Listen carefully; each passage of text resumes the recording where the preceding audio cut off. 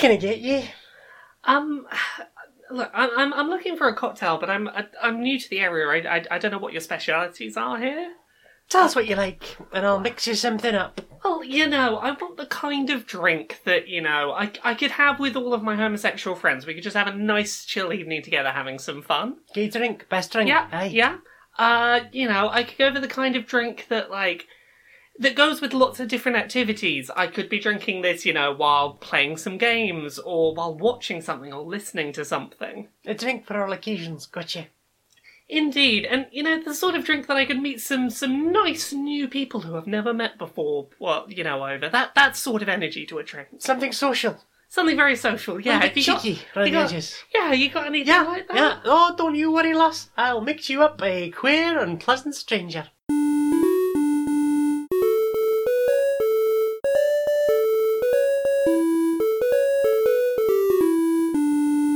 Greetings, strangers, queer and pleasant. I'm not Laura Kate Dale. And I'm not Jane Eris Magnet. And welcome to another episode of Queer and Pleasant Strangers, that podcast where two queer trans ladies sort of talk about our weeks and do some skits and have a bit of a giggle. That's that thing we did do. Did a burp in the middle of introing. It's that kind of week today, folks. A burp tro. Yeah, how are you doing today, Jane? I'm alright. A bit sore in places, but I will survive. I will survive. Hey, hey.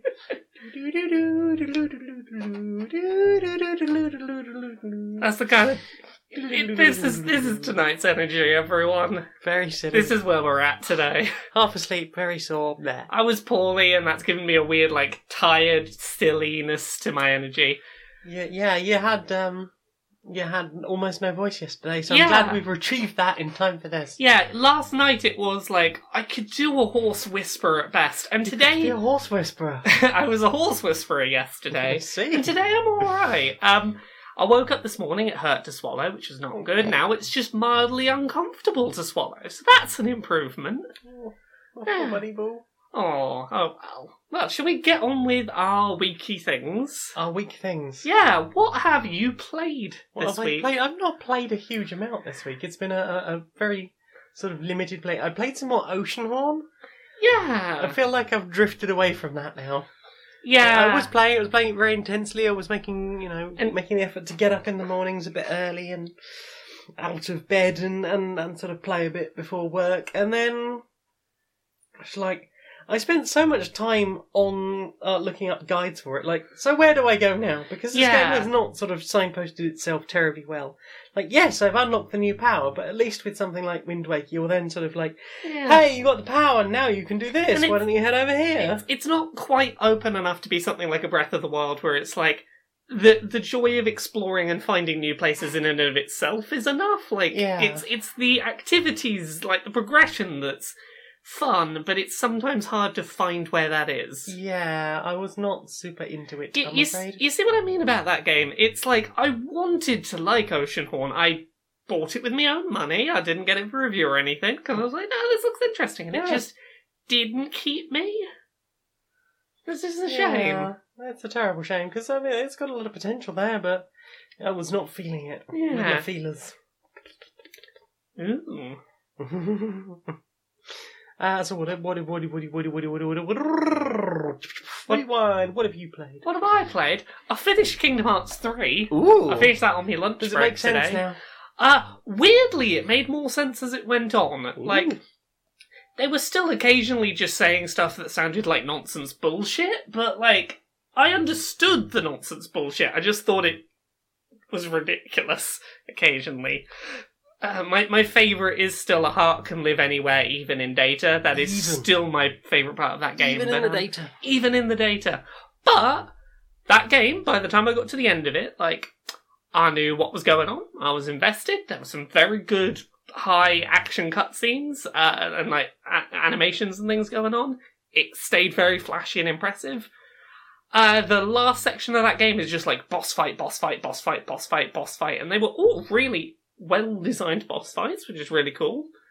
The one area of that game I do not like is the Pirates of the Caribbean world where I have to go hunting for crabs.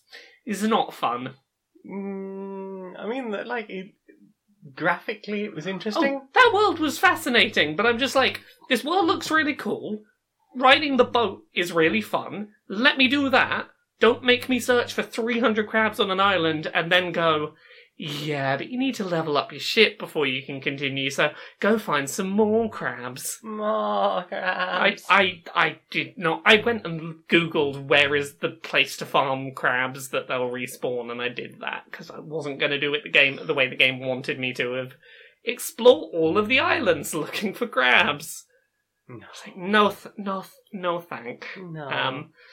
But also, huzzah! Johnny Depp's not in the Pirates of the Caribbean world. It's someone else voicing him. So hooray! Yay! I had to deal with that today. Several people going, "Oh, Johnny Depp's the voice of this thing in this thing."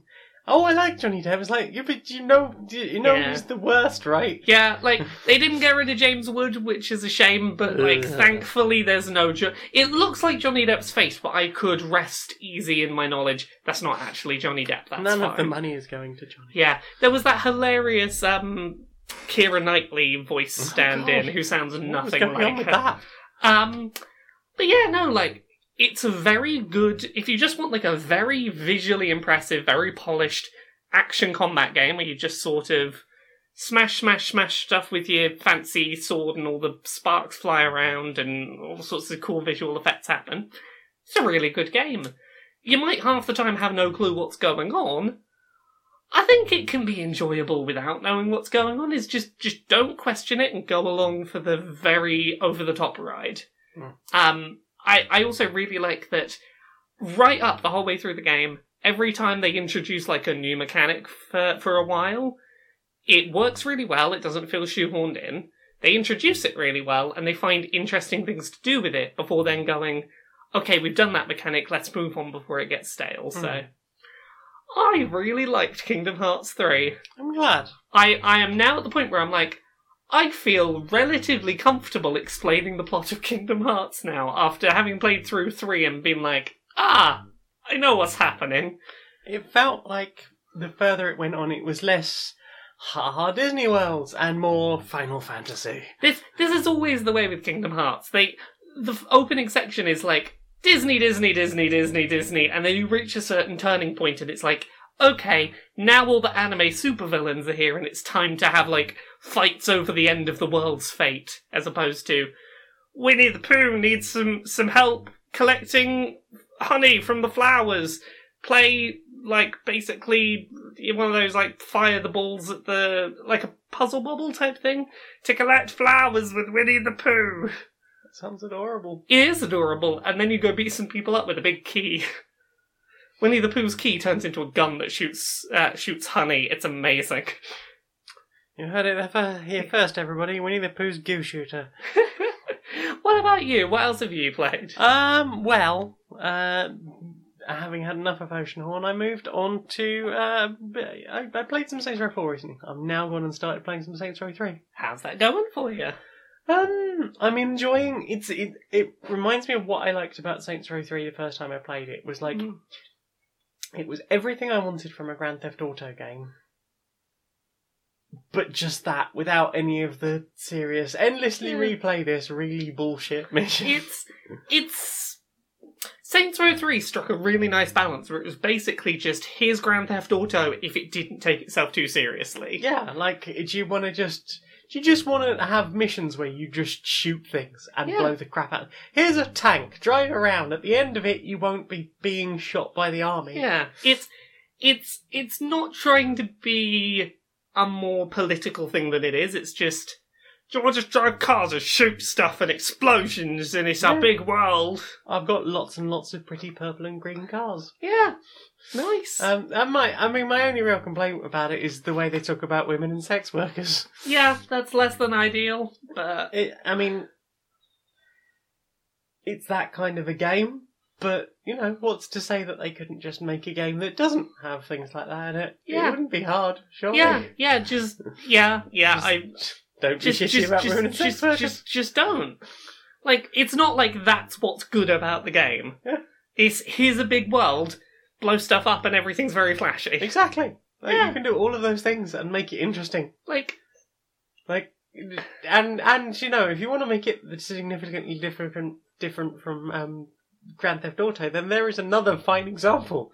Yeah. Hey, we're encouraging positive sex work and things like that. Like, that could be entirely possible. Yeah.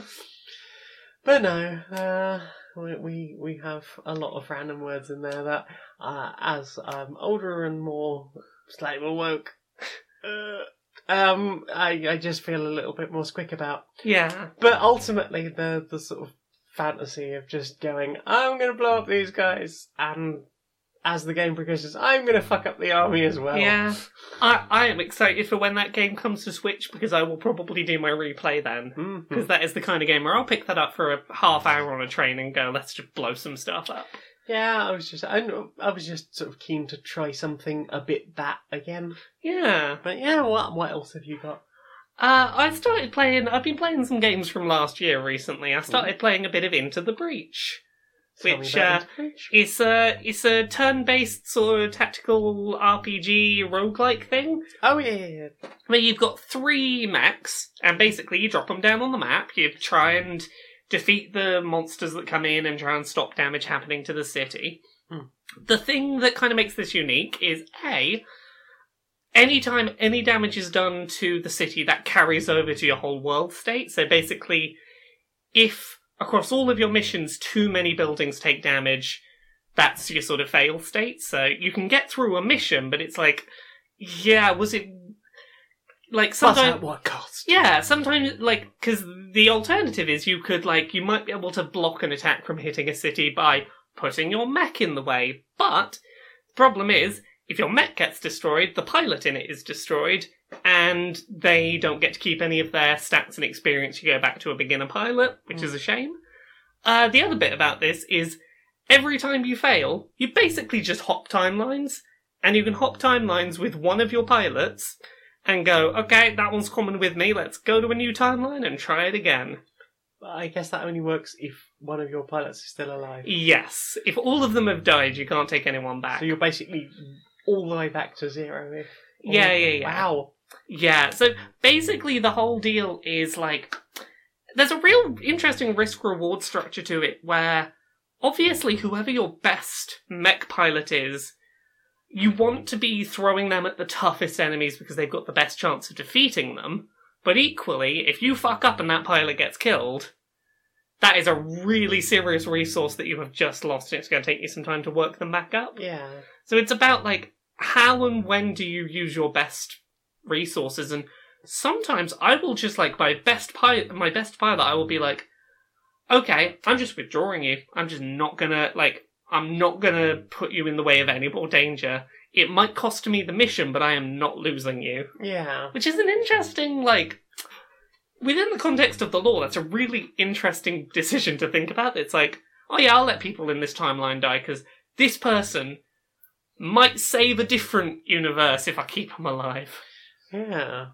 Yeah, it's odd. It's victory at what cost throughout all timelines in there. Yeah, so your 3 basic mech types you start with it's kind of a little chessy in that they have different movement and attack options on this grid. So you've got one that can launch as far as it wants in a straight line, and it does an explosion, and it'll hurt anything it hits and push away anything in around squares around it. But it can't hit the spaces directly next to it. Like, it has to do a bit of an arc. You've got Punchy one that has to be the space next to someone, but it can do a big punch. And you've got Shoot as far as you want in a straight line, but there has to be nothing in the way of it. Like, you can't shoot over something. Okay. As your 3 basic starting types. And it's about managing which of your units are where, and who's got enough time to... an ability to move to get to where they need to go and do the damage. And are they you said the starting mechs, so do the mechs that you unlock stay unlocked between dimensions? So it's the same mechs, but you can unlock upgrades that the upgrades don't tend to stick around between dimensions. So you might get, for example, I got an energy core for one of my mechs in one of my runs, where you then have certain modifiers specific to that mech that, if you've got enough power, you can turn those modifiers on. So it might be, can move further, has extra health, does extra damage, but they take up set amounts of additional power. So Okay. this unit I got gave me like 3 blips of additional power. So I was like, well, I'm going to use 2 of them on movement and 1 of them on health. And as long as you're in that run, you've got those, like, you can turn on those modifiers to pump yourself up. Mm. So I tend to, whenever I get something like that, put it on the best pilot, because I'm like, give you the best possible chance of getting out alive.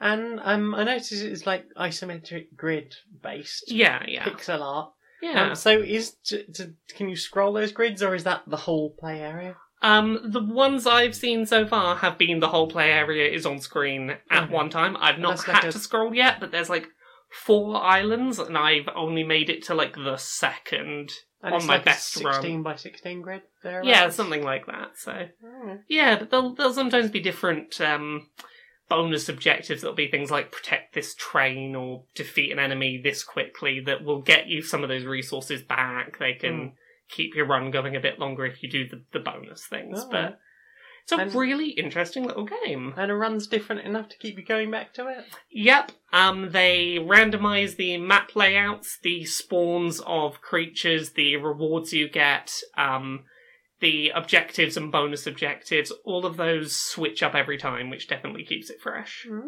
What about you? Have you played anything else? I have. Because I briefly played some Resident Evil 7 a while ago, and I've sort of come back to it a bit now. Getting a bit further with it now. I've done the whole dealing with the family, welcome to the family bit. So I wasn't that far in previously, but I got sick from the VR. Oh. So now I've got in it a bit. There's been a few jump scares. Yeah.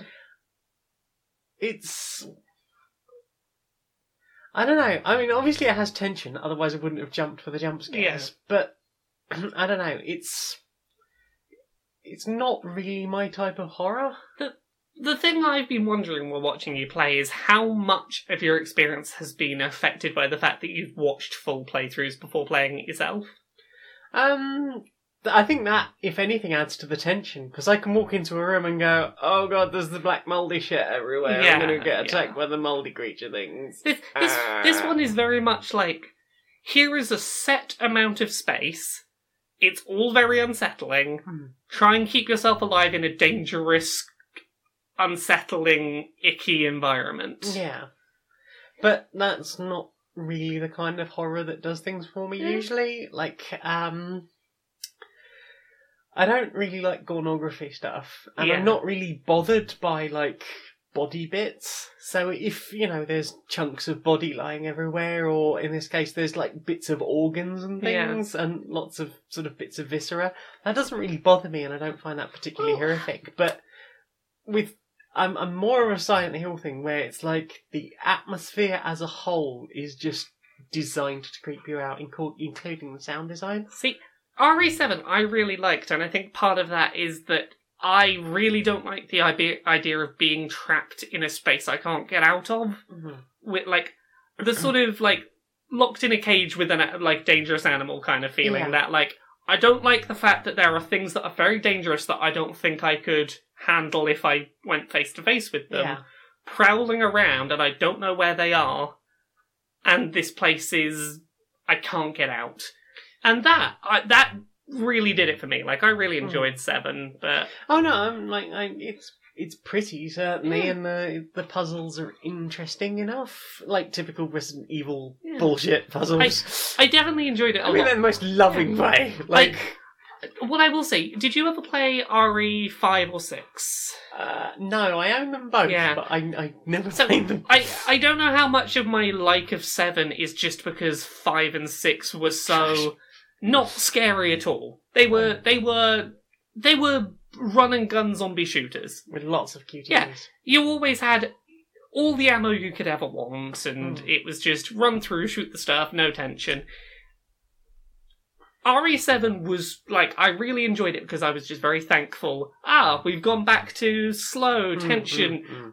Like, not an army of zombies, but, like, a couple that are going to be really tough to take down and you're limited on ammo. Maybe part of my enjoyment is just because I played through the shitty ones and was glad we went back that direction. Yeah, because I think the most recent one I played is 4. And I really enjoy it. This one of the few Resident Evils I've played more than once through. 4 is still my favourite in that series, I think. Like, I've never finished 1, I just wasn't interested. Yeah. 2, I've finished, I think, probably Claire. Yeah.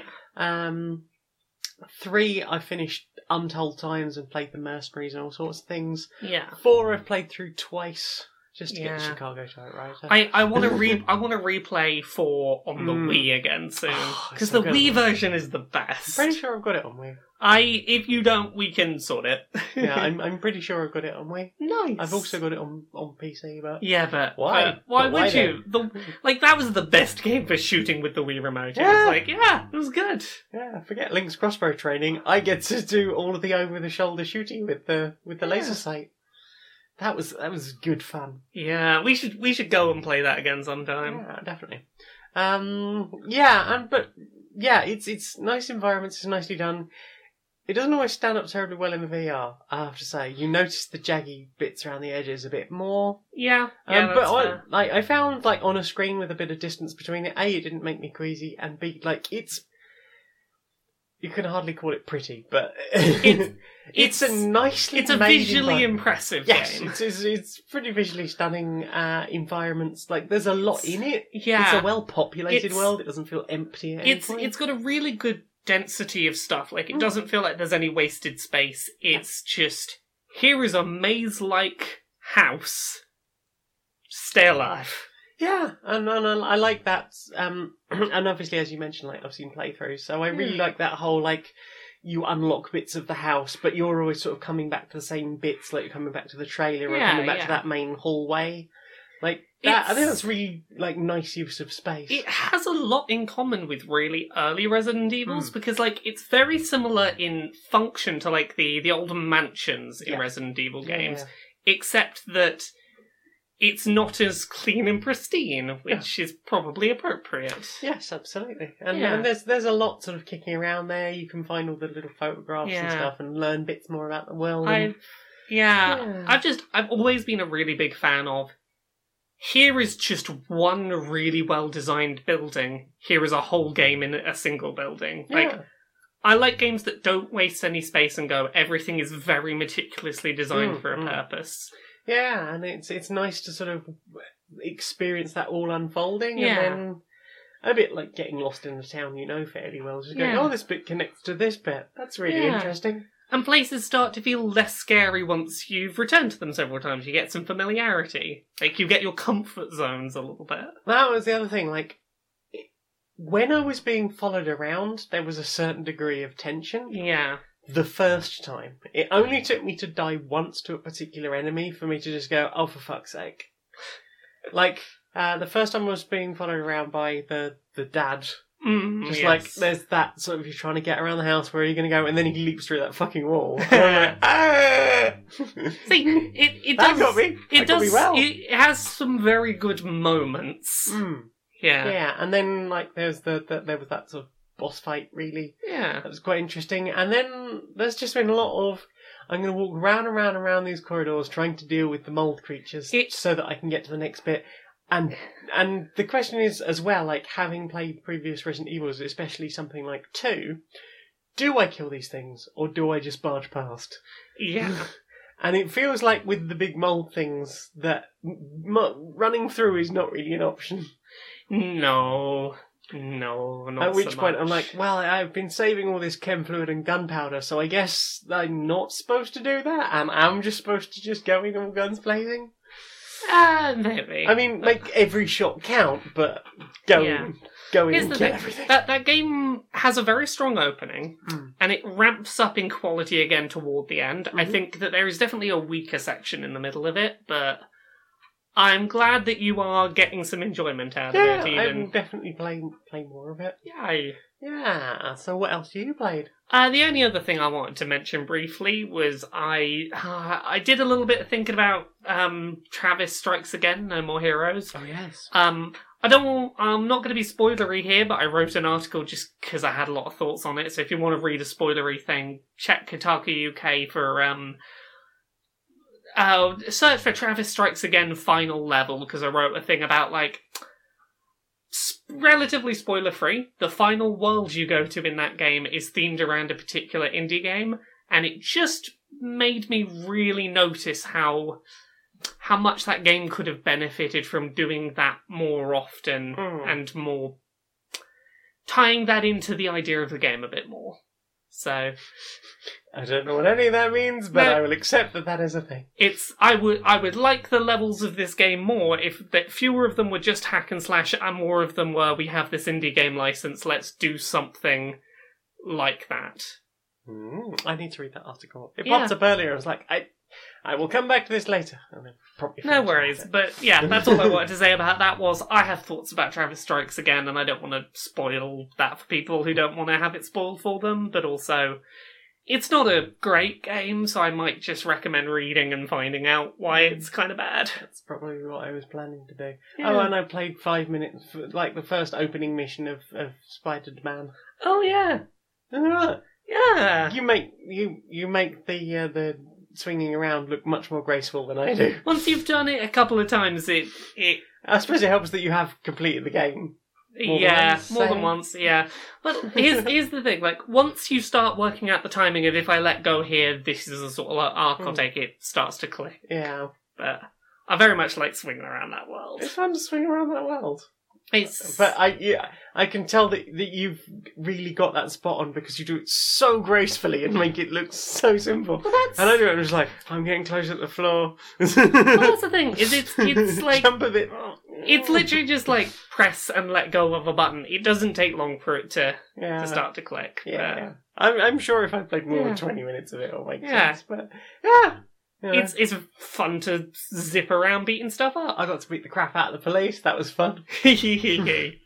Sadly, it wasn't all of the police, but there we go. You got to beat some police up. Some police. Is that everything you've played? That is everything I've played. You got anything else? No. Time for this. Ooh.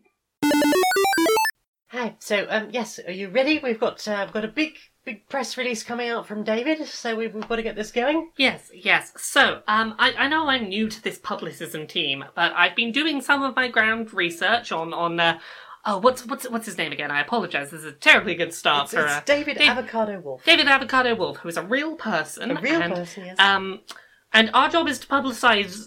Let me get this right. Our job is to publicise the batshit things he says, and to help him come up with more batshit claims to make. Is this absolutely? Okay. One of the things we do is we like to we take this big wheel you see here. Okay. We have this. We call this the wheel of bullshit. Okay. And we just spin that, and we see what David's going to spout off about today. But before we start, can you give me one of his real world quotes or beliefs, because I need to make sure that I know that this wheel's working right when we spin some bullshit. Well, let's give you a spin here. Here's a popular one. Bats and possums are the only mammals that don't get arthritis, because arthritis, of course, has to do with gravity, which you know is a toxin. And as you get upside down, you take the gravity, a toxin, and turn it into a medicine. I don't understand a word of what I just heard. That's brilliant. Okay. And that's a thing he's already said that that's one. That's something he's already... We do need to replace that one, so if that comes up again, we'll ask him to reiterate it. So we're going to spin the wheel and see what bullshit he's going to say next. We're going to spin the wheel of bullshit. Would you like to go? Let's go first on the wheel of bullshit.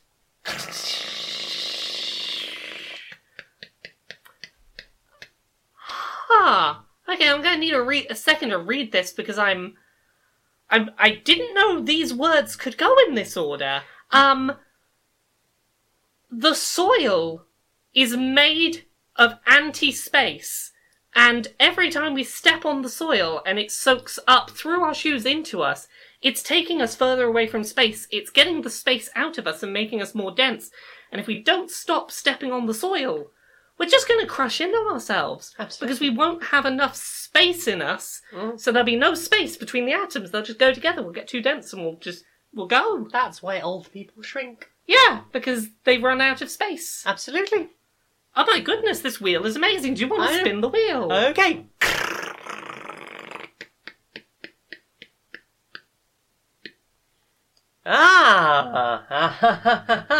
See, so cats, as you understand, they do an awful lot of sleeping. Yes. So the thing is, basically what you do is you... have your ears specially pointed. The sleeping is in the pointing of the ears. Oh. So we encourage people to have surgery to have their ears pointed, and then they will have much better restful sleep. Ooh. Let me have another spin of the wheel.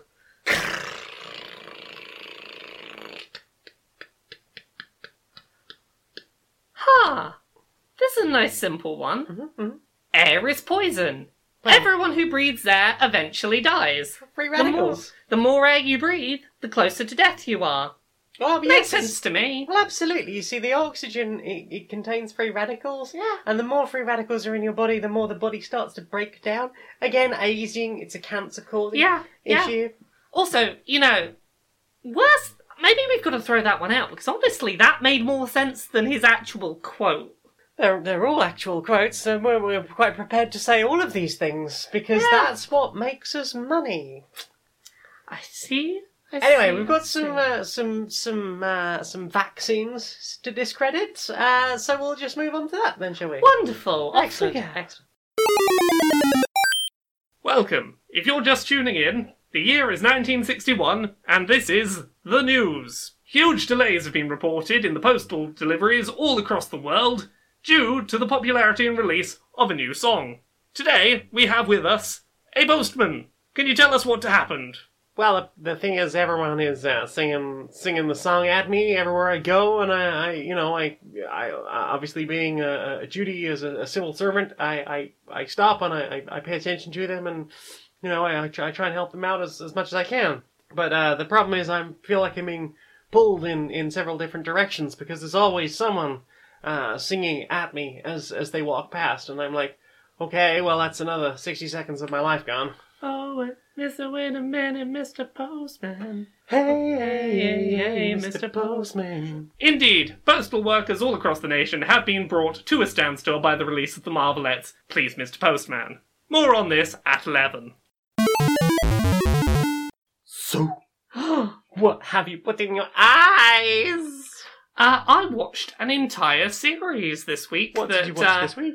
I watched Russian Doll on Netflix, and I enjoyed it so much. I'm like, I think Jane should watch this, and I would happily watch it again with Jane. So, the way I'm going to describe Russian Doll in a certain way, and this doesn't do it justice, but multiplayer Groundhog Day.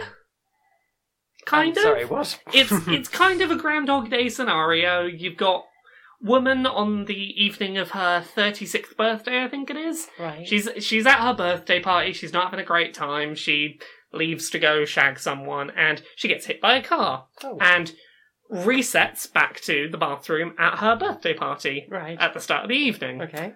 And continuously, she keeps dying somewhere within 24 or so hours of this bathroom at her birthday party when she's 36. Okay. And there's some stuff going on in the early loops where it's like, some stuff is persistent and some stuff is changing. Like, fruit appears to be getting mouldier the more cycles she goes through. Right. But, like, stuff like that, there's occasionally like, oh, that's different. Why is that different? And to not spoil too much premise-wise, there is at least one other person who is experiencing the loops that started about the same time, and they're both stuck groundhogging. Okay, what is going on with Groundhog Day at the moment? Because there seems to have been a sudden resurgence. Yeah, like Groundhog Day is just like the easy example to give. I know that there's a VR sequel to Groundhog Day happening. I don't know, but here's the thing. I like the concept of Groundhog Day type scenarios of like here. The one I've been meaning to watch is, I think it's called Happy Death Day. And it's another one set on someone's birthday where she keeps getting murdered on her birthday, and she's trying to solve her own murder while being murdered in multiple timelines. Okay. That's what I've been meaning to watch. That one seems interesting. But Russian Doll is, I think, the most interesting version of this setup that I've seen. It's only like 8 episodes and they're like 20-30 minutes long. It's not a particularly lengthy season, but I watched through it captivated in like pretty much a single sitting. I was very, very into it, and it had a very satisfying progression and conclusion, so... Fascinatory. Yeah, when we finished with Preacher and we're up to date on Black Lightning, etc., I reckon we should watch this, because, Spoilers! What? Should we do that bit next, then? Should we do that bit next? We've been watching Preacher. We've been watching Preacher. Yeah, sorry, we started watching Preacher. You've watched this before, haven't you? I've watched about a season and a half. Yeah, and we're coming up to the end of the first season, so for anyone who doesn't know, I will try and explain this, and you can tell me if I've got the premise all right. A thing comes down from the sky and makes some people of various religious backgrounds explode when it enters them. Yep. One is a Christian preacher, one is like a satanic preacher. Then it finds this preacher in like middle America, Texas, who's not good or bad, and it goes in him and it doesn't explode him. And now he can tell people to do stuff, and they do it. Also, there's a vampire who's really cool. Yep, and an Irish vampire. An Irish vampire. Lots of drugs. There's a girl called Tulip who makes a bazooka in front of some kids. That's quite cool. Positive role models for young girls. Yeah. So it's basically just kind of disenfranchised preacher ends up with the power to just tell people to do stuff and they'll do it to the letter. Yeah, and he's trying to use that to convert more people to the ways of God. He's trying to use it. He might not be doing it good all the time. Yeah, and there's some people that seem to be trying to get the power back, and there's a cowboy that seems to be having a very bad time in the 1700s or something like that. Hijinks ensue. Many hijinks ensue. Yeah. There's a lot of, oops, I didn't mean to say that, so literally. Should have been more careful with my words. Having magic words and all. Learning the words and how they work, and then being like, oops, I did a thing. Yeah. Oops, that led to something. Yeah, so it's a really interesting little show. I'd never tried watching it before. I knew the vague premise-ish, but...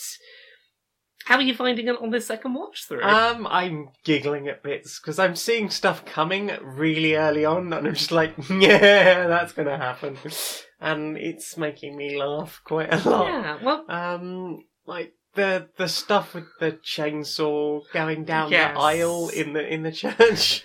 If you want to watch this, you have to be okay with some gore. There is an amount of gore that happens. Yeah, there is a hotel room that gets all kind of fucked up. Yeah, you have to be okay with laughing at gore, because there are scenes that are deliberately shot like comedy scenes with a lot of blood and death. Yeah.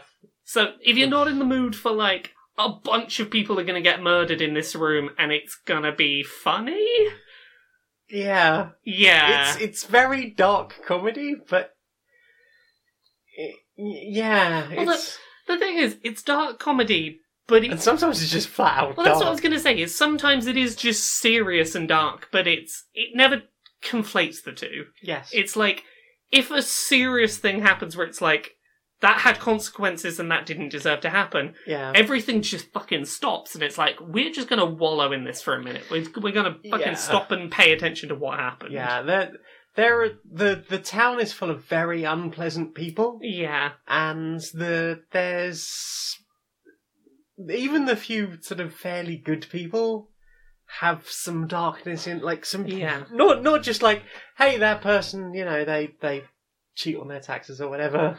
Yeah. They people do really bad things. Largely, if a bad thing happens to someone and it's played seriously, it's usually because that person has done something monstrous first to deserve it and to justify it. Yeah. And when that's not the case, it's like, oh fuck, shouldn't have done that sort of territory. Like, it never revels in bad things happening to good people. No. And very few people in this show are innocent. Yeah. And in fact, the people who are innocent, there is usually somebody else who wants to try and protect them from something. Yeah, because, like, you know who I'm thinking of when I say something bad happening to someone who didn't deserve it. Yes, because up until that point, or slightly after that point, you are basically led to believe that this person is just unfortunate. They have problems in their life, and it's not really, you're sort of drip fed their story throughout the series. But even then, they have some really interesting complexity and depth too. Oh, just wait till you get to the second series. Oh, I am sure. But, like, there is some interesting drip feeding of nuance of, like, characters.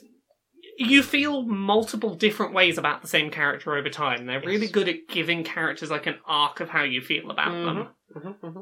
And, like, even the main character, the preacher, Jesse, like, we have all the stuff of his childhood and watching his dad getting murdered. That's not really a spoiler. That happens in the first episode. That's shown in the first episode as a flashback. And then there's sort of, you start to learn more of his history with Tulip, and then even more of that history, you know, going back. And then you've got sort of, like, how he got to be this balance of, like, he was raised by his father, who was also a preacher, and he had that sort of the word of God drilled into him. And also this, like, hey, well, I kind of went off the rails because I didn't have anyone looking after me. Yeah, this show has some really interesting writing for its characters. Yeah, and I didn't realise until, like, after I'd watched as much as I had, that it was a comic book. Yeah, but it does make sense. Yeah, no, this is definitely, like, a thing that would be, like, a cult comic book first. I would be interested to read that, actually. Yeah. But yeah, I only got into Preacher because I accidentally got Amazon Prime one year.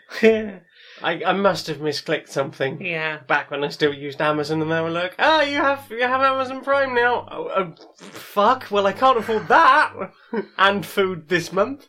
Guess I'd better watch enough TV to make not eating feel okay. Well, I think after the initial month of me just being pissed off that I'd accidentally done it and that they'd managed to get it out of me, I started just watching things. I think I watched like most of Lucifer, and I watched all of Preacher that was up at the time. Yeah. And then, like, my Amazon ran out like 3 episodes before the end of season 2. Well, we will get there. We're almost through season 1 now, so we're getting there. Yeah. What else have you been watching? What else have I been watching? On the, I don't know where this came from. It just turned up in my YouTube recommended. Okay. A channel called Jam2Go. I don't know anything about this channel apart from this one 20-minute video I watched called "I ran all the textures in Skyrim through Deep Dream and created a nightmare." Oh, that sounds amazing! Right? That sounds amazing! So there's like a brief intro to what Deep Dream is. So Google Deep Dream is like an AI thing designed to try and pick out images from images that are sent into it. And then I don't know where that bit goes. It sort of seems to enhance those bits. Yeah, it tries to identify what it thinks is in the picture and then tries to bring the elements it thinks are important out. But what that usually means is Slug dogs. I found a skull dog where there wasn't one. There's a skull dog here now. There's slug dogs everywhere and eyes. There's lots of eyes. Everything gets like very weird and trippy and wavy. Lots of bright colours and things. It's computers trying to make sense of things that don't fall into categories properly, and usually just finding eyes and faces everywhere. Yeah, so there's Deep Dream and there's Deep Style. Deep Dream is the one that sort of like just tries to find things within things, and you can tell it to look for eyes or feathers or all sorts of things, and whatever you see. It will end up with like more focused things, and I think they've done that. Using the database for eyes or feathers and things to make things, and some of the textures look absolutely fascinating, and the other one is Deep Style, which is where you go, here is a piece of art, make this in that style. Yes. So it will sort of like draw a new picture out of the other thing. So they've used Deep Dream, and the other thing they've done is they've swapped all of the voice lines around. Right. So like the beginning where you're on the cart and you can hear the horse clops going along is just a guard going, hold, hold, hold, hold. So it's that, and everyone is made of trippy rainbows, and there's eyes everywhere, and dogs in things, and yeah, that sounds... It's absolutely amazing. That just sounds like, oh my goodness, I've had the kind of trip where I don't understand what I'm seeing anymore. It made me think of the sort of like, if you've been tripping a lot recently, it's like 6 a.m. You're desperate to try to get to sleep. You're still writing out the last bit, and when you close your eyes, you're starting to see some really dark shit. Oh yeah, no. When you close your eyes and it's everything's made of just like living, swirling bubble gum. Yeah, it's been over-chewed, but also sewage. Everything is skulls made of flowing blood. Yeah, that sort of thing. Yeah, not that we would know. Of course not. This is all anecdotal, all hypothetical. Indeed. But that's that sort of thing. Just like. Just really, really twisted and weird. And the fact that everyone's just spouting random shit at you. What's this video and channel called? The video is called Jam to Go. The video is called I Ran All the Textures in Skyrim Through Deep Dream and Created a Nightmare. Apparently they have uploaded this to Nexus Mods. So if you want to go and play it for yourself, I can't bring myself Skyrim. To play it, but I need to see that video. Yeah, it's like 18 to 20 minutes long. Wow. Yeah. Well, that was really fun. Yeah. So what else have you watched? Yeah, the other thing I've really watched this week was I got back up to speed on Crazy Ex-Girlfriend. That show continues to be really good in its like quite serious discussions of mental health stuff. Mm-hmm. The last episode I was watching was like, hey, this character who has been really reluctant to try antidepressants has finally started on them, and now we're going to have some conversations about the realities of antidepressants, while also doing some like silly comedy songs alongside it. It was very good. Are you trying to show me this creepy nightmare? Okay, yeah, no, that's Deep Dream. That's eyes everywhere. Everything is eyes. And rainbows. And rainbows. Everything is rainbows and everything is eyes. And okay, her skin. really... Okay, I hadn't thought about her skin. Yeah. Yeah, faces are a bit messed up. Yeah. See, here's the thing. You can't really pick things out of things from a distance. So, for anyone who looks up this video, when you move towards one of these walls, it looks like the wall breathes for a second, and that's weird. I don't know. I think we've all seen walls breathe. We've all seen the time. We've all seen the time. I mean, look how pretty all this is. That's it's so swirling, beautiful and terrifying. Okay, yeah. We should stop describing a thing that listeners can't see. They can see it if they look it up themselves, but have you watched anything else? No, that's pretty much it. Well, it was just the things I was watching with you. So yeah, I think that's it. Well then, time for this. Ooh. No, we've got a new sponsor. Who's our new sponsor? Today we are sponsored by Hugs. Hugs? Would you like to try one? Yeah, why not? Have they sent us a hug to try? This is a free complimentary hug. Look at that! Oh, look at that! good. I'm a big fan of this hug. This is good. Yeah. That was a good hug. And I'm reading in the promotional copy here that just like the fact that we got a free hug is not like a special offer because we're the people hosting this sponsorship moment. They're free to everyone. Apparently, they're free to everyone. Usually, you get those discount codes. Yeah. The discount is just to have a hug. Absolutely. Just to have a hug, and you can hug yourself. Oh yeah, that's nice. Yeah. You can hug yourself. You can hug a friend. You can hug a lover, a family member. You can hug a stuffed animal. You can hug a stuffed animal. You can hug a pet. You can politely ask if you can hug a stranger. Yeah. All number of things. Yeah, you can ask to just hug. You could hug you could certainly hug a pet. Yeah. I understand some people like hugging dogs. Indeed. And some people like... I'm a big fan myself of hugging Smudge sometimes. Yeah, wonderful. So, if people want to try out hugs for themselves, where can they, go? Where do they put the codes in? What do they do? They don't go anywhere.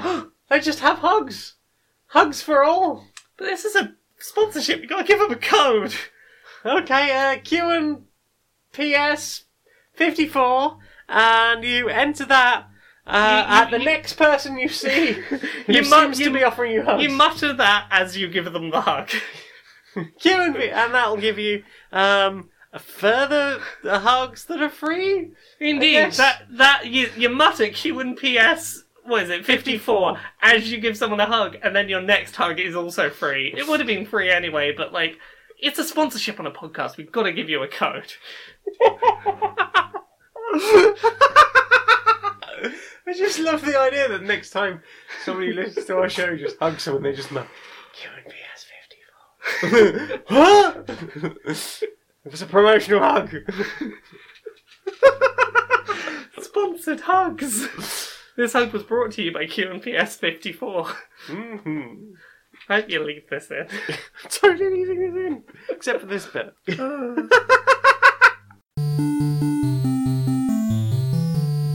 Inside the boardroom of Electronic Actor Softworks.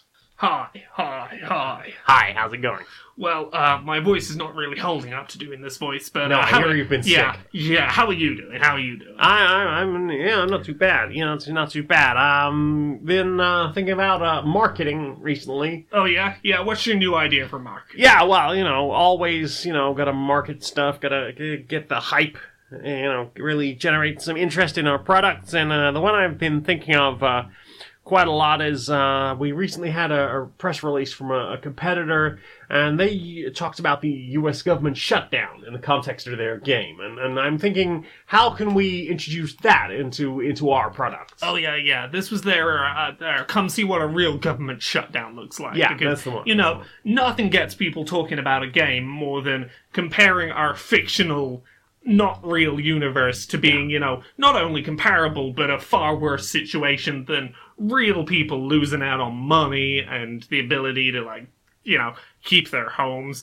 That gets people talking. Yeah. So I'm thinking, do you want to come to a party that's the bomb? And, we'll make We'll wait for a nuclear explosion to go off, and that'll be the one we go with there. Or, or maybe if there's another shopping center bombing, we could probably do that. Well, see, here's what I was thinking. Here's what I'm thinking. We wait until there's some really horrendous storms hit the country. We're talking, homes literally blown apart by the wind, and we say our new game will literally blow you away. ... like the wind that blew through the country. Yeah, or we wait until there's a huge spike in homeless deaths due to the cold, and we're our game will give you real chills for our new horror thing. Yeah, exactly. I'm on board with you. I think this is a brilliant marketing idea. Yeah, there's no drawbacks. There's no drawbacks, and as they say, all publicity is good publicity, so, if it gets people talking, it gets people talking. Exactly. I'm just trying to work out a headline for when Brexit happens. Do you really want to see a country go to shit? Our new war simulator, that'll be perfect for that. Yeah. You, sir, are a fucking genius. I know. What have you listened to into your ears? I've really not listened to a lot this week. No. We listened to the New Tales together. We did. That it was lovely. Lay in bed and cuddled and listened to a New Tales. Yeah. Once again, that particular Real Play podcast, tabletop podcast, continues to be very good. Go listen. Griffin makes a good world. Indeed. Go listen to the Mackerel Boys if you're not doing so already. So yeah, it's a Monster of the Week series, and they are... Where's Kepler? It's North America. It's in it's in Virginia. Virginia. Yeah. West Virginia. West Virginia, Mountain Morrow, Country Road, Take Me Home. Something like that. But no sign of Vault 76. No. So I have nothing else to say other than we're still listening to the Adventure Zone. That's still very good. Yeah. What have you been listening to? I've been listening to a lot of just background music. Yeah. I need background music to work to, things that aren't too distracting. So I was like, I'll find a vaporwave mix. I've never sat down and listened to vaporwave. That's a genre that exists. That's alright. It's very 80s in its way. It's synthy. It's fun. And then the next video that came up was a chill synth and retro wave mix on the Aesthetic channel on YouTube. That I can see being good. That was it was a bit less sort of disjointed samples jammed together that don't seem to finish. It doesn't seem to have like a you know how a song has a beginning, a middle, and an end. Yeah, they just and sometimes kind of... will have like a mixy bit on either end so that you can mix them. Yeah, Like yeah. I didn't really find that with most of the vaporwave I was finding, but with the other stuff, like it sort of at least has a bit of a musical arc, I guess. I'm not really sure what terminology. I don't know musical theory, but yeah, like it was some really nice, relaxing. You don't have to think about it too much. But it's just sort of chill and very synthy 80s. The kind of thing that I'm looking for when I listen to the Beats to Study to. Yeah, stream. lo-fi hip hop channel. Yeah, it's that kind of thing. Just, I need a thing that'll just kind of be a wave in the background floating me along. Mm-hmm. So I listened to Space Trip 1, 2, and 3. One track I particularly liked from there was called Discovery by Aliosta Konstanty, or just AK. If you just look up AK Discovery on YouTube, you can find it that way. And the other track was Sparks Admo, Okay. which is retrowave, and that's got some really nice sort of. I think that was the one with the guitar-y bits in it. Yeah. I've listened to a lot of music recently, all in that genre. But yeah, I've really been enjoying that stuff. The Aesthetic channel on YouTube are really good stuff. I've not listened to anything else new this week. I've been feeling ill, and when I feel ill, I go and listen to a bunch of music from like the mid to late 2000s that I know inside out. I basically, when I'm ill, my music taste reverts to when I was about 15. I'm just like, let's put on some My Chemical Romance and some Rise Against, and, you know, that sort of category of music. I might put on some Fact. Yeah, just a lot of, like, angry stuff from when I was, like, 15. Nice. You listen to anything else? Well, again, I listen to stuff that we've talked about before. I listen to a load of Contrast again. They continue to be good. They continue to be good. If you like a bit of rock and a bit of dance together, they combine those two types of music. And they got good vocals, and they got good guitars and good drums. What more do you want? Exactly. Hey DJ, Just Propaganda, dance, all good stuff. Yeah. You got any others? No, that's it. Well then. Time for this. Ooh.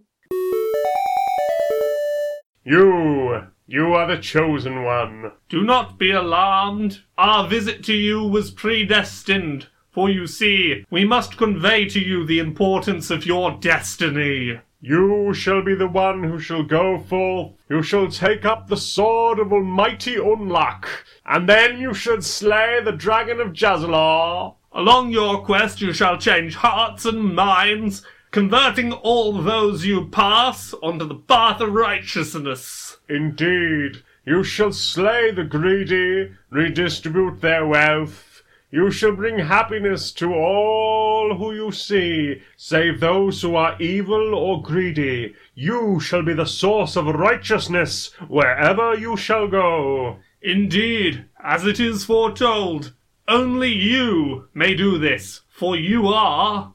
the Penguin of Extreme Destiny.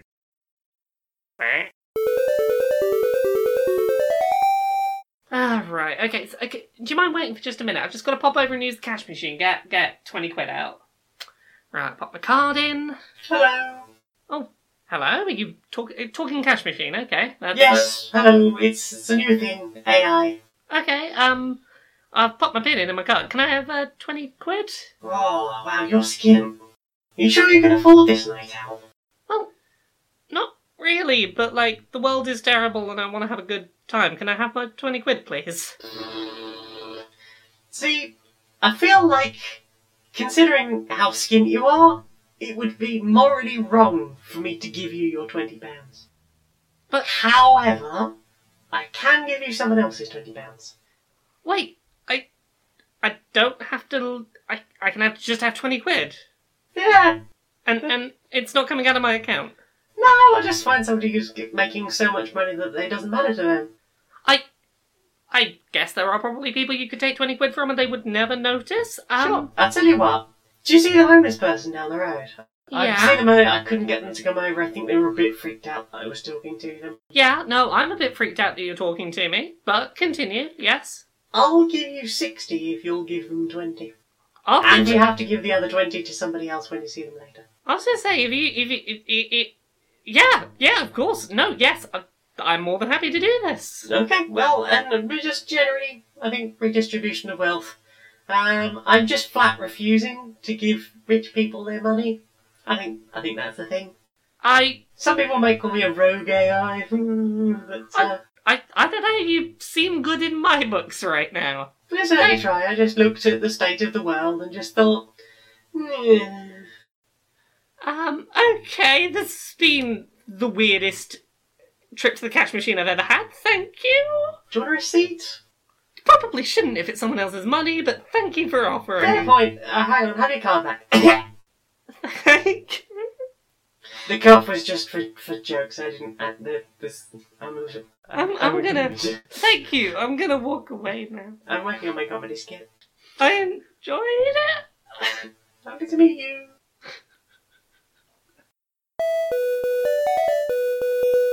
Questions time. It's time for questions. What's the questions? Becky 2 Hill would like to know, what are some of your favourite photographs or images?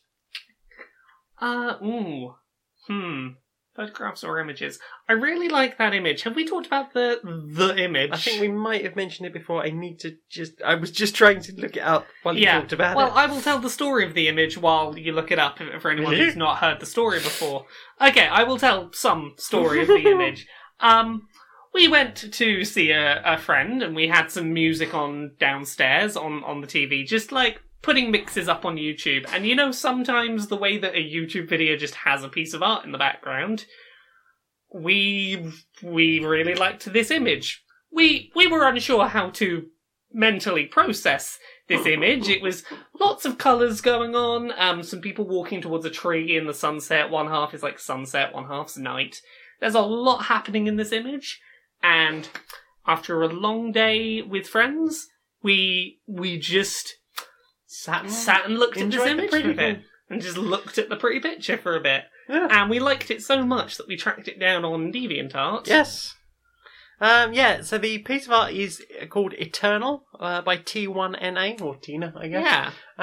And they just have like thousands of like random wallpapers. Best we can tell, there's no way to give them money. And I've really tried. Yeah, no, we were like... We spent long enough looking at this piece of art going, I like that's that. a piece of art that we are having the experience, having a moment with.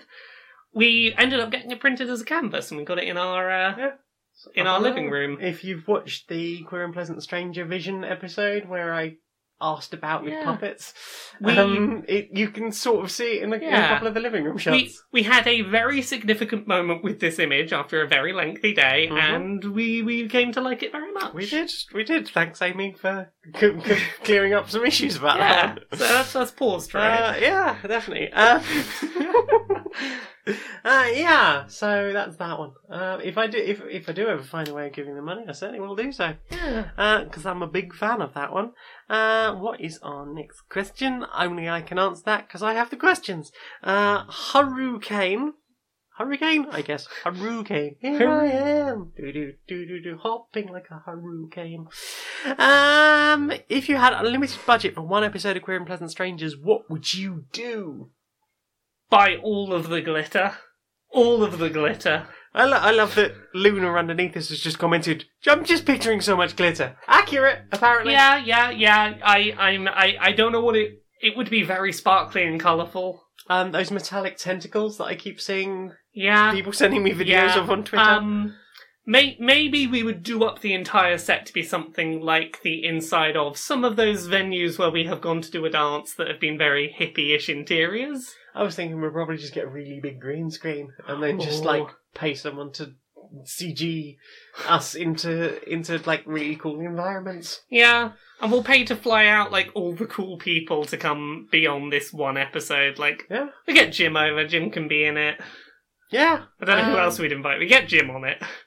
We'd write off for expenses like everyone who needs its trans surgery. Yeah. Yeah, that's part of the thing. Yes. Because we need to have just thousands of pictures of really happy people waking up from surgery. Yeah. It's very important. And they have to be new ones. They can't be pictures that already exist. Yeah, no, there have to be new ones for that. And yeah, I pay for all of that.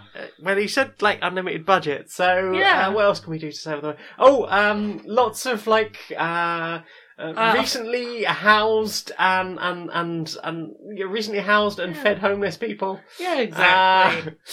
I was going to make this glorious communist state out of it. Basically, the unlimited budget episode of Quoops would be socialism with glitter. Yes. And tentacles. We'll get your tentacles. What's the next question? Oh wow.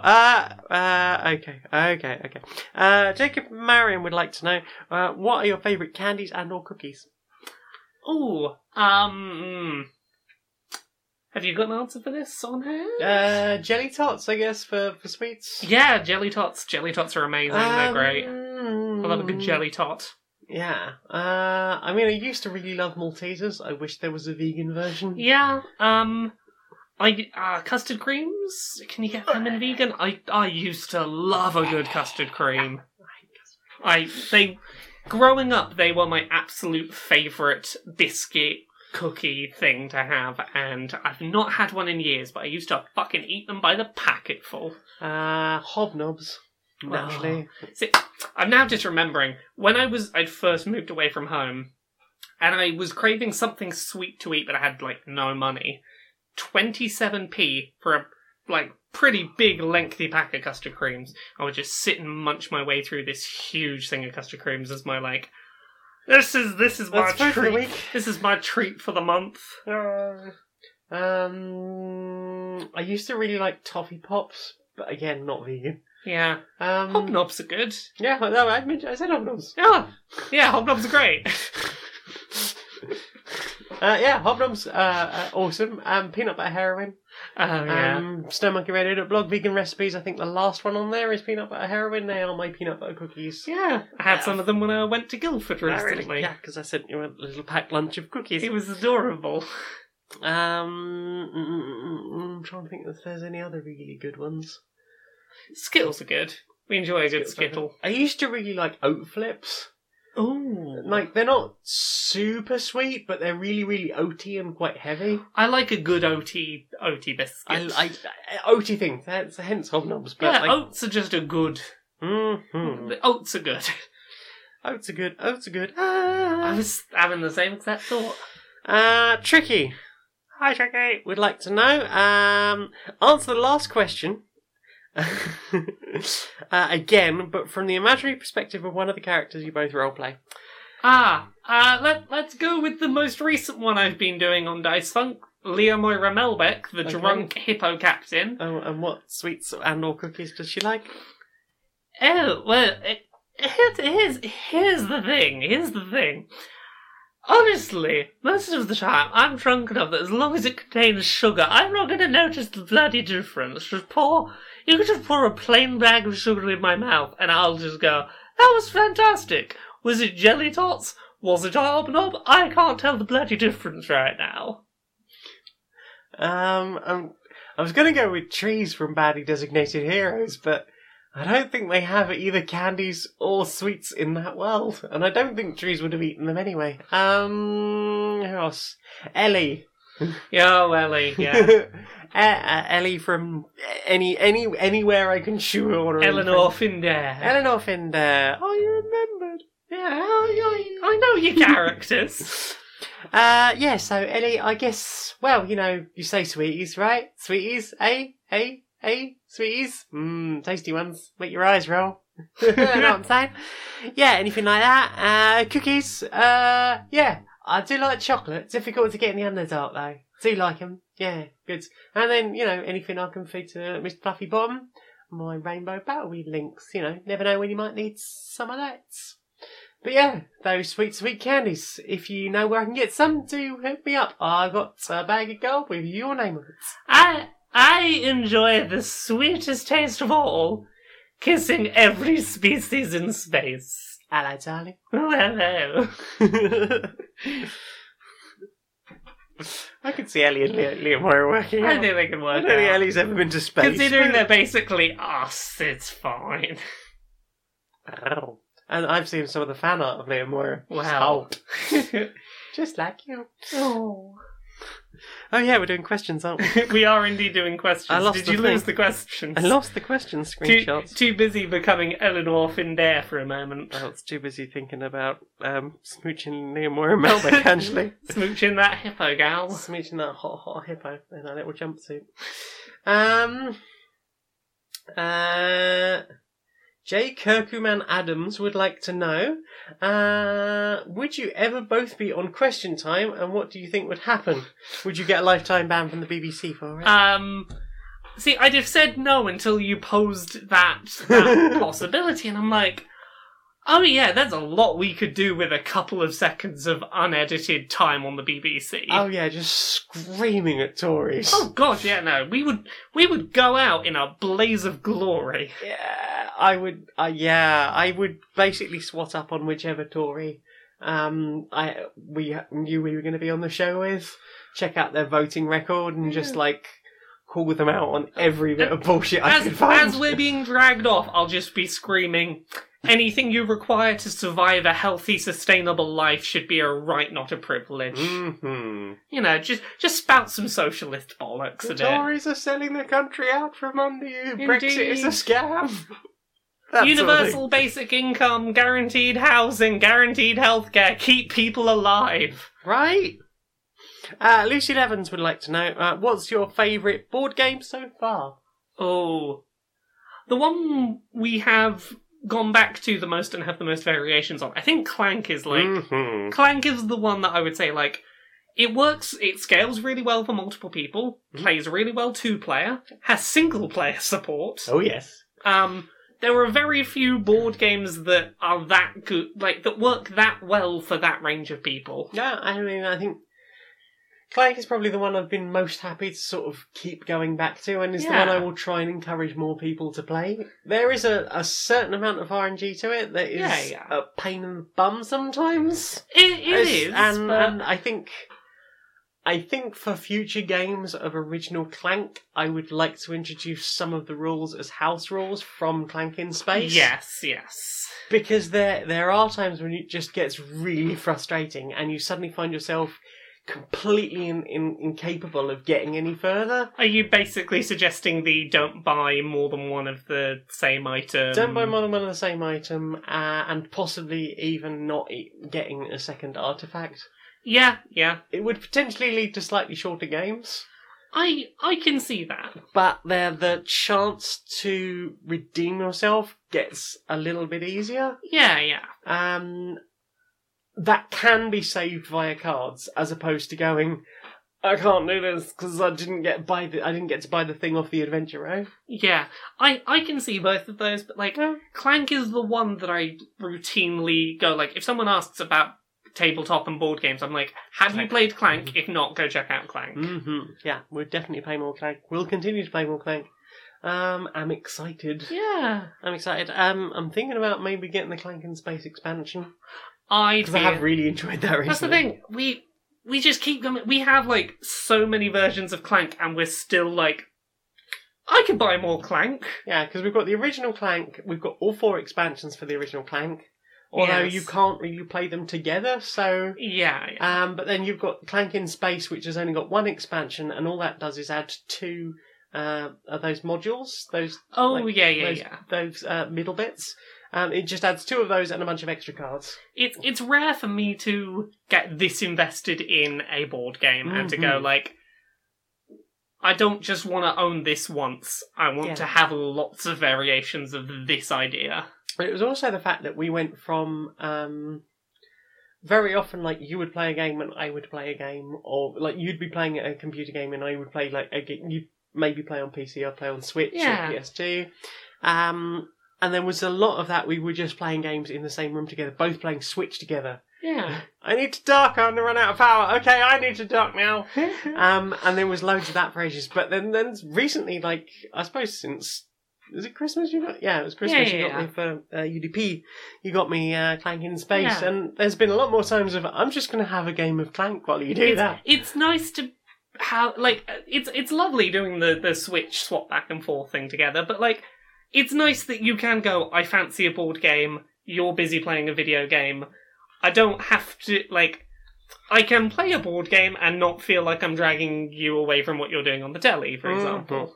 Having a good single-player board game is a rare find. Yes, and unfortunately, Unstable Unicorns did not manage that. No. Like, Unstable Unicorns is great, but, like, you need at least 2 people. At least 3. Yeah. Yeah, because it doesn't even work terribly well in 2, I don't think. You can scale... You can. Yeah, but, like, one You have to scales... take out all of the expansions and a bunch of the cards from the original as well. Yeah. So It's... Unstable Unicorns is good, but you need more people. Clank, it works 1 player, 2 player, or higher, and that's so rare to find. Gabor Stupalewski would like to know, what weapon would you add to the new Doom? The dubstep gun from Saints Row 4. Oh, good call. I can't believe I didn't think of that. I want to shoot hell demons on Mars with a dubstep gun. Nice. Do-do-do. Do-do. That dubstep gun's great. I want that dubstep gun in every game. I'm now imagining the Christmas dubstep gun. Yeah, exactly. I love that tune. What were you going to add to do? Well, it's from a game I've never played, but has been talked about an awful lot. Not on this show, but anyone who was gaming in the sort of late 90s, early 2000s probably played Turok 2. Right. You know what I'm going to say? I have a guess, but go on. There is a gun that has gone down in legend that even I have heard of. The Cerebral Bore. Yeah. Which, as I understand it, you fire a thing at an enemy's head.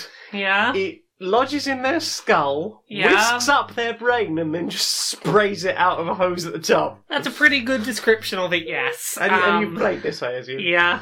Yeah. Okay. Yeah. That's a That's thing. a very Doom gun. That's right? a very Doom gun. That's more Doom than my gun suggestion. My suggestion was so not Doom that it was a great... Like, that's why I wanted the dubstep gun. It's so not Doom that I would love to see I'd it. love to see the Doom guy just... maybe if there was some way of, like, rigging up metal through the dubstep gun.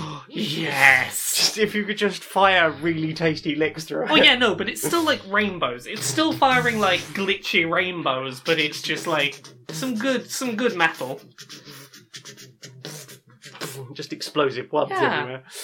What else we got? Did you close the questions again? No, it's my phone went to sleep. It went to sleep. Oh, good night. No phone. Cal Gooder would like to know, what's been your favourite moment ever in a podcast that you've been part of, and what made it so meaningful? Ooh, have you got an answer ready for this? I don't have an answer ready for this.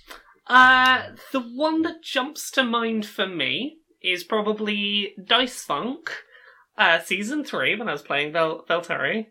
You've given me sad looks. I don't know. No, it was, It was the episode in which we did the whole thing with Roland forgiving Veltari. It was one of the few times that I have cried recording a podcast. It was just really, honestly, very meaningfully done. Up until that point, I really struggled growing up with fiction, with imagination, with coming up with ideas, with play that wasn't just reiterating things I'd already seen. Like, I used to... Like, I would have, like, a bunch of Power Rangers toys growing up, and I would either line them up in intricate lines, or I would reenact episodes I had seen. I wasn't coming up with anything new, and Dice Funk was the first time that I got to be part of, like, a long-form narrative that I really felt like I understood a character, understood how to make their motivations, felt like I was part of telling a really good piece of fiction, and that in and of itself was just really meaningful to me. Like, getting to be part of telling a really good story was something that had just never been a thing I'd done before. And, yeah, that's the one that's coming to mind for me off the top of my head, but just... the first time that I got so invested in a fictional character that I'd created and the fictional characters people around me had created that I cried over this story we were telling together. Like, I think that's the one where you can kind of hear them crying in the recording on that episode. That was really special to me. That I was able to connect like that to a fictional character and to create a fictional character that meant that much to me. It was awesome. Yay! What about you? It's hard to say. I think because I've not really had those sorts of moments. I've had fun on this. Yeah. Like I've had some really fun. I think the podcast I got most into, like invested the most into constantly, was Polyamory. Yeah. Because I was DMing it and it was creating the whole world. Your creation, yeah. And I was constantly coming up with bad puns and writing the whole bits around it, or giving characters names that were just, to me, they were really obvious, and I hope that other people are going to, like, Lactone, the purple dragon Lactone. Like, people get this, right? People get what this is a reference to. Yeah, right? Spiralactone. Yeah. But the one that got me the most was when I wrote Moderatar, the Banhammer. Oh my god, that took me so long to get, and I was kicking myself when I worked it out. I remember the moment on that show where I was like, fuck, Moderatar! So, yeah, I basically sent them on a mission, what was it, like 3 or 4 episodes, I think. Yeah. It's like, you need to go and find this hammer from a dwarf named Ban the Troll Slayer. Yes. And just like, I was slipping in lines, and I was like, okay, they've got the hammer, but they haven't worked it out yet. And we haven't yet worked out that it's Ban's hammer. I haven't worked out it was Ban hammer. And then, like, I got you to Groibon, and it was like, and the police force around here, named specifically by Ban himself, are the Mods. They call them the Mods. You know, Ban, with his hammer, he had a bunch of mods. And, like, neither of you were getting it. See, this is the thing when you do, like, that kind of fiction thing, is sometimes you're so focused on the doing and the, like, not fucking up the storytelling that you miss the thing right in front of your fucking face. It was beautiful, because I cut it out of the final episode, so it's a little bit behind the scenes. I was like, okay, and then you hand over the hammer, and that's it. That's going to be the last you see of the hammer. I was like, I need to say this now, otherwise this joke is lost forever. And I was like, okay, I just need a moment with you both. You've just handed over Ban's hammer. It is the hammer of Ban. Ban's hammer, Moderatar. Moderatar, the Ban, Moderatar, Ban's hammer. And then, just like, there was a moment's pause, and Astrid went, Laura, it's the Ban hammer. I just started to cry laughing. There was a few minutes of just, oh my god, we've been on the quest for the moderator's Ban hammer, oh shit. You're wonderful, I love you very much. I love you too.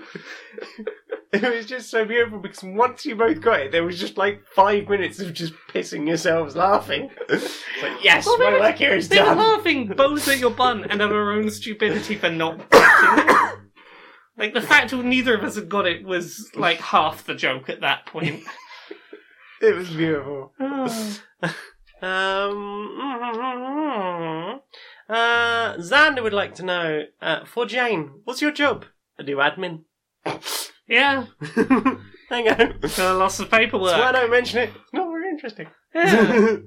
Got any other questions? That is all the questions. Well then. Do you want to know what I want to see more of? What do you want to see more of?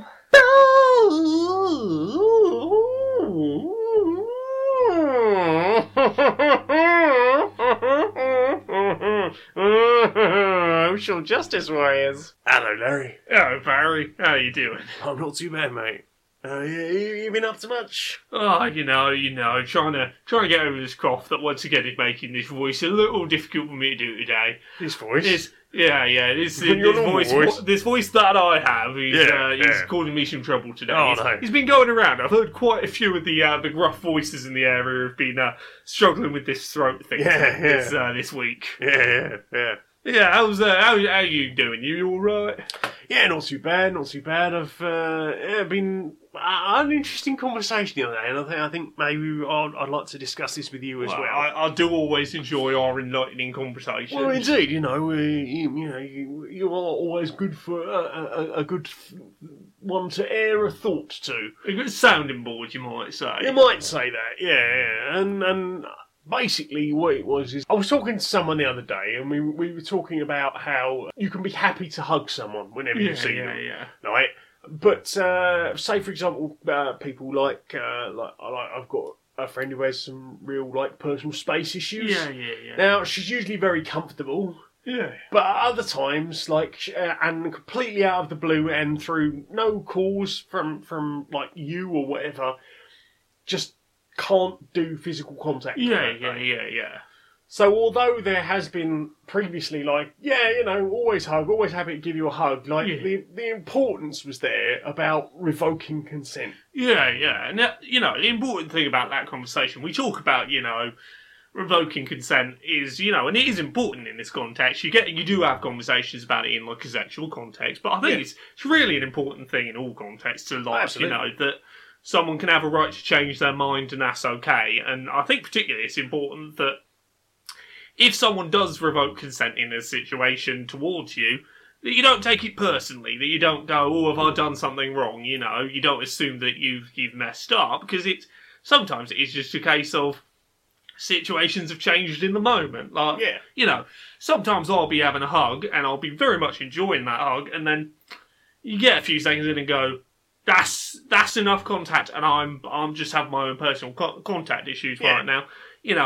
I know I'm mid-hug, and I know I instigated this hug, but I need to get out, I need to revoke consent right now. Yeah. That's not a problem. It should just be a very casual, okay thing to do. Yeah. I have a friend who's a rape survivor, and she can be very sexual. Yeah. But at other times, even in the middle of something sexual with her long-term partner, she can suddenly start to have that creeping at the back of her head, brought on through nothing particular. Some action will remind her of a moment of past trauma, and just need everything to stop immediately. Yeah. And it's very important that she has that conversation with her partner, and they can go, absolutely, this isn't about you. Yeah. But I needed to stop in that moment, and they have conversations about it, and they're very supportive of each other. I think that's exactly, and the important thing there is is for both sides. It's being able to step aside, but also not make you feel bad for having done so, or not having to. If you're the person who's revoked consent in that situation, not having to feel like you have to make any excuses for it. It's it is what it is. The ability to say, yes, I was in the mood previously, but now things have changed, and I need to not right now. Yeah. But that just needs to be okay and normalised. Yeah, and the other thing is that you also need to be allowed to not have to explain yourself. Yeah. Because, especially in the moment with certain situations like that, it could be too much. Yeah. Don't get me wrong, as the other person on the other side of that, you might have a moment of, what have I done? Oh shit, I didn't mean to. Obviously, you don't air that at that moment. You might say later on, just would you mind if we had a conversation? I need for a bit of understanding. But, in the moment, when they're having that, that's not the time If someone's reliving trauma and has had to revoke consent because clearly trauma's happened. Absolutely. Maybe that's not the moment to go, do you mind detailing that trauma that you're reliving right now? Exactly. Sometimes you need to just be able to go, I'm revoking consent, and that just can be enough in and of itself, and that's, end of conversation, consent just isn't there right now. I will stop. Is there anything I can do to help you in this moment, or would you just need to be left alone? Yeah. See, I feel like we've had a good chat here. Yeah, I think it's really quite a succinct issue. Well, you know, sometimes they just are like that. Exactly. Do you want to have a hug to Always. which you can revoke consent at any time? No, I'm very keen to have this hug. Yeah. Oh, it's a good hug. It's a good hug. I continue and enthusiastically enjoy this hug. Oh, I think I'm reaching the end of my contact. Yeah, absolutely. That was a good consent boundary hug there. It was, and you know, interesting when we talk about consent. I remember a meme a little while ago, so I'll ask you, would you care for a cup of tea? Oh, why not? Go on, pop the kettle on. I will. And should you decide later on that you do not wish for that cup of tea, I will not force it upon you. Oh, that's fantastic. I don't know if you've seen that. It's actually a really good thing about consent. Yeah. That's a very good consent metaphor, the tea one. Mm-hmm. It's very good. Yeah. All right, mate. Yeah. Let's put the kettle on. Yeah. Laura! Yeah? Where can we find you on the internet, darling? You can find me at Laura K Buzz pretty much everywhere. Laura K Buzz on Twitter, Laura K Buzz on YouTube, Laura K Buzz on all of the places. You can find me Monday to Friday, 9 to 5 at kotaku.co.uk. I've been doing a bunch of travelling the UK features recently. Very good. Yeah, I did a write-up about Leamington Spa with a bunch of individual interviews, so read the Leamington Spa write-up, and if you like the sound of any of those developers, there's a separate standalone piece about their games you can find. I went to Guildford recently. I had an interview. Molly. I went and spoke to that Peter Molyneux and had mixed thoughts. I left the meeting feeling like, aha, is the story of a changed man who completely understands what he did, and then I kind of realised maybe he doesn't really understand what he did. Like, he's definitely improved, but I don't think he understands the root cause of why he had to change. There was a whole moment when, like, because you came back and we were discussing it, and I was like, well, it sounds like he's had a positive change in his life. Well, and then, was it Friday night? You got the update? I just started groaning. And I was just like, oh, what's he Molyneux'd up now? Yeah. So, read the thing. I think that he's definitely changed his actions for the better, and it's improved, like, his career, and it's helping to rebuild his reputation. I don't necessarily know that he understands why he had to change, and I kind of explain some of that in the feature. He uses a lot of language to distance himself from his actions and to sort of blame the world changing rather than blaming his poor actions. But I did start to wonder if, having spoken to you, he'd just fallen off the not talking to the press from what I can tell, that conversation did happen before talking to me. So, like, it was already an inevitability. Before he spoke to me, he was already planning to put that footage out there. So, yeah. But, like, yeah, go read that if you're interested. There'll probably be some more Guildford write-ups by the time that you hear this. Otherwise, Uncomfortable Labels, it's my memoir. It's coming out in July. Things I Learned from Mario's Butt, it's up on Unbound. You can get it with backer rewards. And maybe a third book happening. Bye. Yeah, I'm in talks with a publisher for book 3, so look forward to that in like a year and a half, probably. Hype. What about you? Where are you on the internet? I'm on Twitter and YouTube as Maniac Janiac. I'm on SoundCloud as Jane Eris Magnet, where you might be listening to this now. I'm on twitch.tv/Janiac, where every Thursday around 7:45pm UK time I do a little bit of streaming of some sort and hang out with my sexy potato squad, my awesome followers. I am over at stonemonkeyradio.blog, where I basically write all sorts of weird crap and reviews and so forth, and I can be found on Basley Designated Heroes, which is on the Curiosity Epidemic network, and we're on as Curiosity Epidemic on YouTube, and you can follow our 5e adventures. I play Trees, a furball druid who's got a dog. Yeah, that's really all you need to know about that. Yeah, and I can't spoil too much really, because we're about 8 episodes ahead of what's out, so I can't remember what I can actually talk about or not. That's fair. I've had that problem before. But yeah, that is pretty much all the places. So Laura, will you sing us out? Until next time, be a stranger.